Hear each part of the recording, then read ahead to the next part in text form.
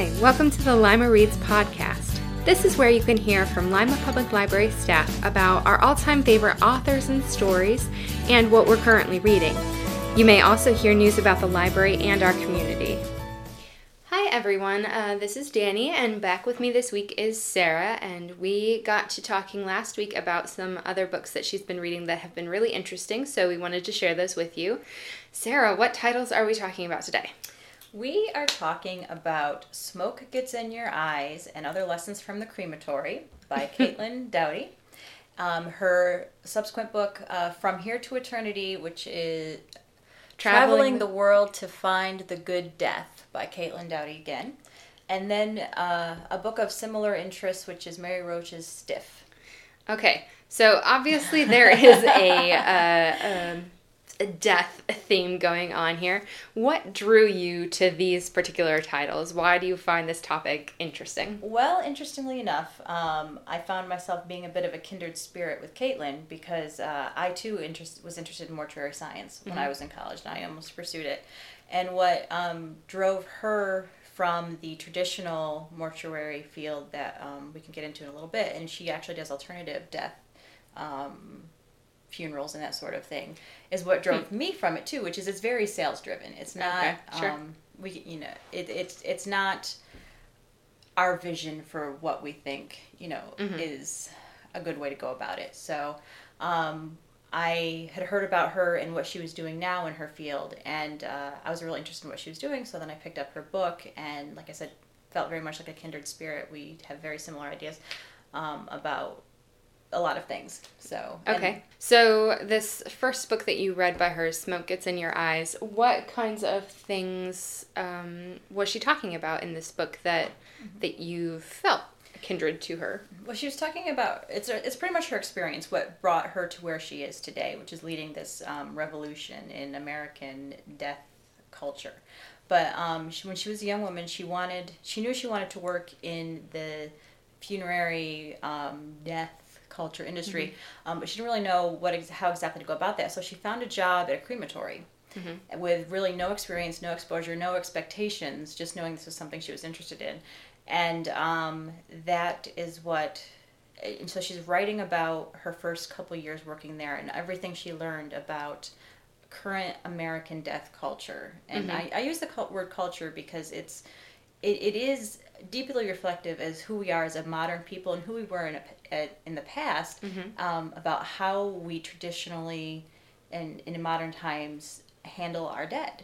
Right. So I know there have been a couple of studies done about how in the past people used to die from home. You know, you would be surrounded by all of your family and friends, and you would pass in the home, and everything would be done by your family and friends to prepare you for your funeral and interment. And now we send people out of the home to care facilities, and how does that sort of impact our relationship with death as a culture overall? And Caitlin spends a lot of time talking about that, and we have disassociated ourselves with the entire dying and death process.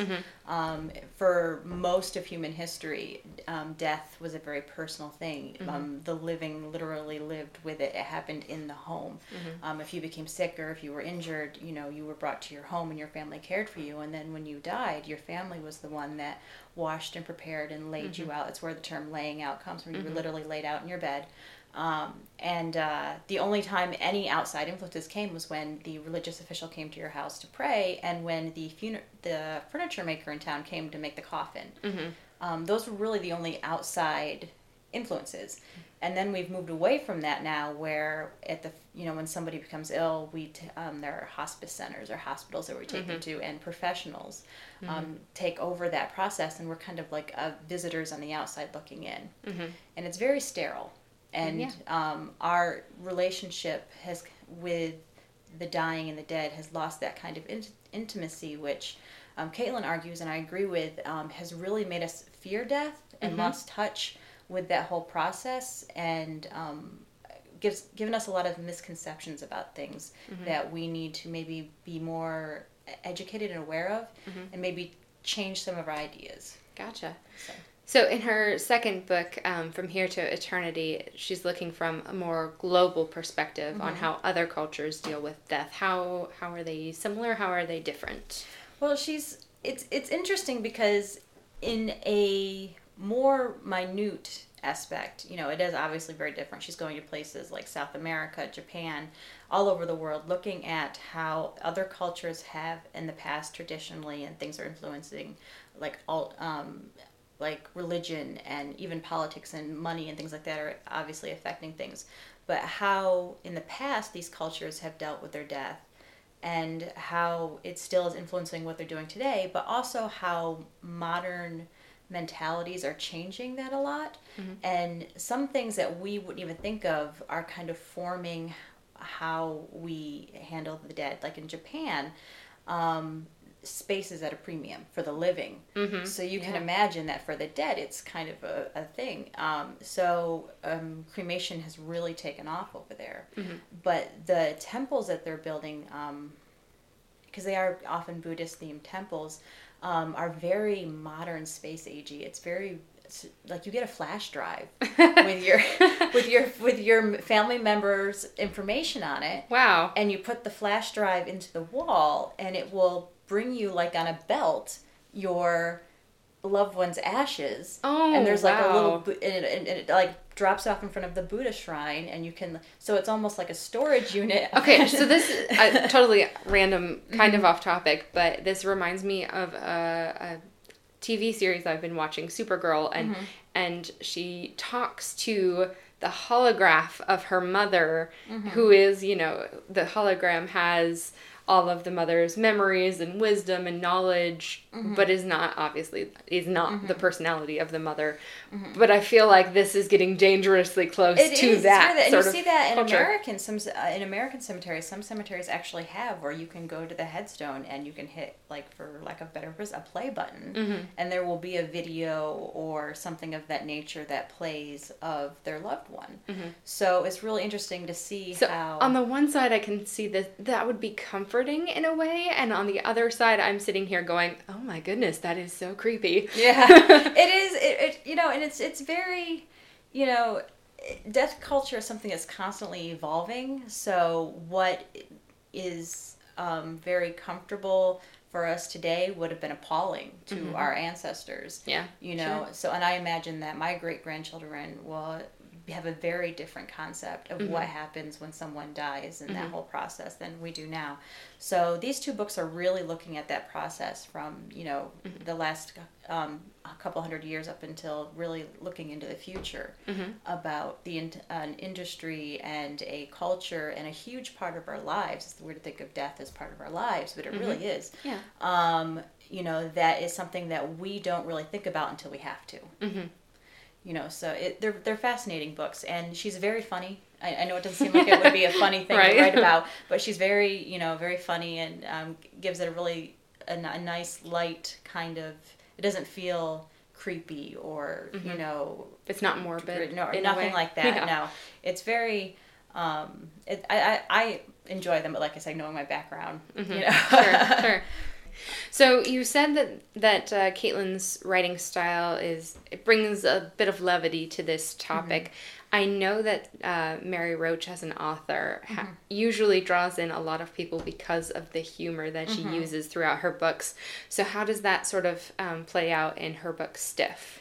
That it is a very funny read, and she's of course talking about in her book about all the different things that could happen to your body after you die. She explores probably 15 different scenarios in America mostly. Okay. What could happen, anything from a traditional burial to cremation to if you donated your body to a body farm, if you donated your body to science, and things that. What really happens when that means, because we don't really understand what that means, and the body just kind of goes away. Well, she follows those bodies. Okay. So, or to the body farm and that sort of thing. And there's a part where she went to a medical college, because we know that doctors practice on cadavers. And but what we don't think about when we think, if someone's donated their body to science or medicine, that it stays intact. It does not. No. So, okay, funny story. I used to work in a library at a medical university, and one evening I was there by myself, closing up. I was about 19 or so, and closing up the library. There were no other departments open at this university at the time, and I get a phone call on the library line to sign for cadavers.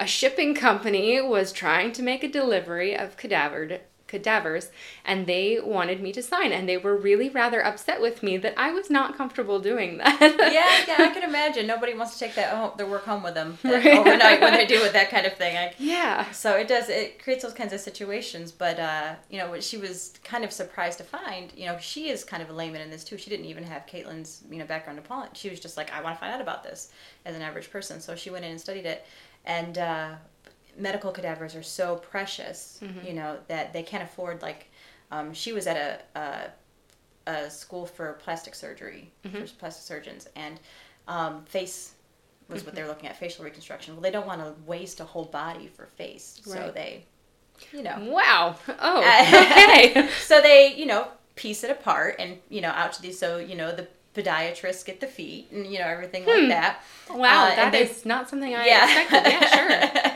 And she wanted to meet the lady who did that. Yeah, that would be a weird job to have. She was there on a head day. So she just walked, not really knowing what to expect. And when I told her, she walked into this classroom and there are 20, basically like the tins that you would roast a turkey in on the table with ice. And you can guess what was inside. Mm-hmm. And she says, across the street is, I forget her name, Barb. She's the one that does this. Go in and talk to her. And Barb she said, and I had no expectations. This tiny, maybe 4'10", 95-pound woman. And, she's explaining to me, the process of removing the head from the body to do this. And I missed 90% of what she was saying. Because all I kept thinking with a smile on my face while I'm politely listening is, you cut off heads! You cut off heads! Right, I can just imagine this poor woman going on a date and the poor person's asking, well, what do you do for a living? Well, let me tell you. I help advance the field of facial reconstruction. Sure. I mean, that's the PC way of putting it, sure. But yeah, I mean, she has no, like I said, really, other than a curiosity, no experience or background or research into what is happening. She's just going as if you and I were I'm going to go to the body farm and I'm going to follow a body through the process of being admitted into the body farm. Okay, so what is a body farm for people who don't know? A body farm is is if you donate your body to a body farm, it's basically an open, exposed area, woods, fields, wherever it's at, and they literally just lay the body out. Mm-hmm. And basically two types, although really two big branches are studying what's happening. They're studying the decomposition of the body. Mm-hmm. And it's medical people are studying it, and really mostly forensics students are studying these bodies. So when they unfortunately find a body that's been exposed to the elements for so long, they can see, by looking at it and the different stages and things that are happening to it, how long it's been out there, how a stab wound decomposes when exposed, and that sort of thing. So they're studying that, and they do make, but they also have people who study clothes. There are people in forensics who study the clothes of victims, so they'll dress them in certain things and lay them out and that sort of thing. Mm-hmm. And there's just every 20 or so feet, there's a body in a different state, and these students go out and they're assigned a body, and they, study over several months what's happening to that body. Okay, so introduction with a library program that's upcoming. If you found that description of a body farm interesting, COSI is going to be coming into the library on August 11th to do a crime scene investigation program. So if you're sort of interested in how crimes are solved, sign up for that event. You'll have lots of fun, but no bodies, I promise. Okay, so what else about Mary Roach's Stiff? What else can you tell us about what happens to a cadaver? This was a really interesting chapter as I looked into the book. Another thing that could happen when you donate your body to science is that they can donate it not to medicine per se, but to, say, impact trauma. Oh. For cars. Yeah, so sure. If they need to know the best way to protect you in the car. Mm-hmm. And the best way to do that is to put a body in the car and You know, I was just thinking about that the other day Yeah. because we were installing my daughter's car seat, and I was like really concerned about what would happen if we were in an accident and how would she be impacted. And I was thinking about how do they test this? Like, I understand crash test dummies, but like, is that really an accurate representation of what would happen to a human body? And now I know. Yeah, but I will say that they don't, obviously, when it comes to this, they do not use children's bodies. Of course. They use animals. Pigs are favored because they're the closest To humans, to yeah, humans. sure. But no, an adult body can very well be strapped into a car and sent into that sort of thing. So or dropped off of high heights. Just different ways of studying all sorts of unfortunate things that could happen to you and how to protect. A series of unfortunate events. A whole and new how meaning. to best protect the living. So that's a noble thing, I think, to do. If you were to donate your body to science or that sort of thing, that could really. I mean, when you think of how far auto safety has evolved just in the past, 30 years, we owe that to people who donate their bodies to this sort of thing. Yeah. So if you've ever been in a car crash and you walk away looking at your car wondering how you ever survived it, you survived it because someone did a very noble thing. So it's, things like that she gets into, all sorts of fun surprises and things you wouldn't think of, but you're kind of glad they're there when you're not, about it. So this is kind of like an odd topic, somebody, you would recommend this book to them and they might quirk their eyebrow and be like, who is this crazy person and why does she want me to read about dead bodies? But I think it's important to note, like, as we're just talking about it, and I'm not particularly interested in what happens to human remains, but as we're talking about it, we're finding, ways to make it funny. To bring levity to the situation. And there's a certain brand of people out there that you have to. It is a grave humor or that sort of thing where you just kind of we don't laugh at death. Death is always a tragic thing, obviously, but you have to kind of have a scope of it to realize it's not so much laughing at it as accepting it as a part of life. Right. Yeah. And I'm very grateful for the professionals out there who help us through some very difficult times. And if they didn't have that kind of grave humor, I don't know how they could continue through their careers. Right. Yeah. So I'm grateful for people who can, do these things and not be like a lot of us would be and put off because it's disturbing, but able to help us through it because they don't see it so much as a disturbing or difficult thing as a part of who we are as a living people. So. Well, I enjoy this topic. Like I said, I don't find it that interesting. Talking with you, I do kind of want to read these books, but it's not something that I've had in my head. Like, I need to figure out what will happen to my body when I die. When I went and pulled these from the shelf to review them for this podcast, it was like Christmas because I was like, oh, I haven't read this one. This is a new book that's out on this topic. I haven't read this one, so I have a stack on my desk now of stuff that I'm really interested to read that's of similar veins. So we have a really great collection for anybody who would like to look. I know we have a great collection because you're the one who's buying for it. But so who in your opinion would you recommend these books to? Where are they in their life that these would be an appropriate read for them? I would recommend it to anybody who, like I said, is a little open-minded about what's happening as far as an area in our lives where, like I said, we don't like to think about it until we have to. But I think sometimes when we do wait until it's a situation where we have to think about it, we go with what's familiar. But there are other options out there, and some of them are very, healthy and very therapeutic, and can be very beautiful. And I am a big fan of that movement of moving death back back into the home and making it much more of a family, and a part of our lives again. As far as, I think that's good for the soul. Caitlin and Mary put it much better. But, I would recommend it for anybody who wanted to think more about what is actually a big part of our life, and it's not morbid, it's not creepy, it's not anything that's overly grotesque. Of course I say that talking about the head thing. But, so you have to have, a bar of like, okay, I can go with this.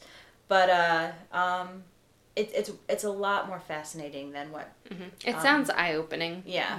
There are just so many things that you don't think about, because like you said, we've removed death from the home, and it's not right up in our face anymore. And so reading these stories and all of the variations of things that could happen would be definitely eye-opening if it's not something you've considered in the past. And I think it makes it less scary. It makes the whole process overall less scary, because it's when you've thought about it and you see that it is such a personal thing that every culture around the world sees and goes through and is always with us, it makes it less unknown and less dark, and it can be a very beautiful process, and because it is a necessary one. Right. So.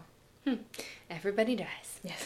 And on that happy note, we'll see you next time. Thanks for joining us. Thanks for listening to Lima Reads. Keep the conversation going by commenting on our Facebook page at facebook.com/Lima Public Library.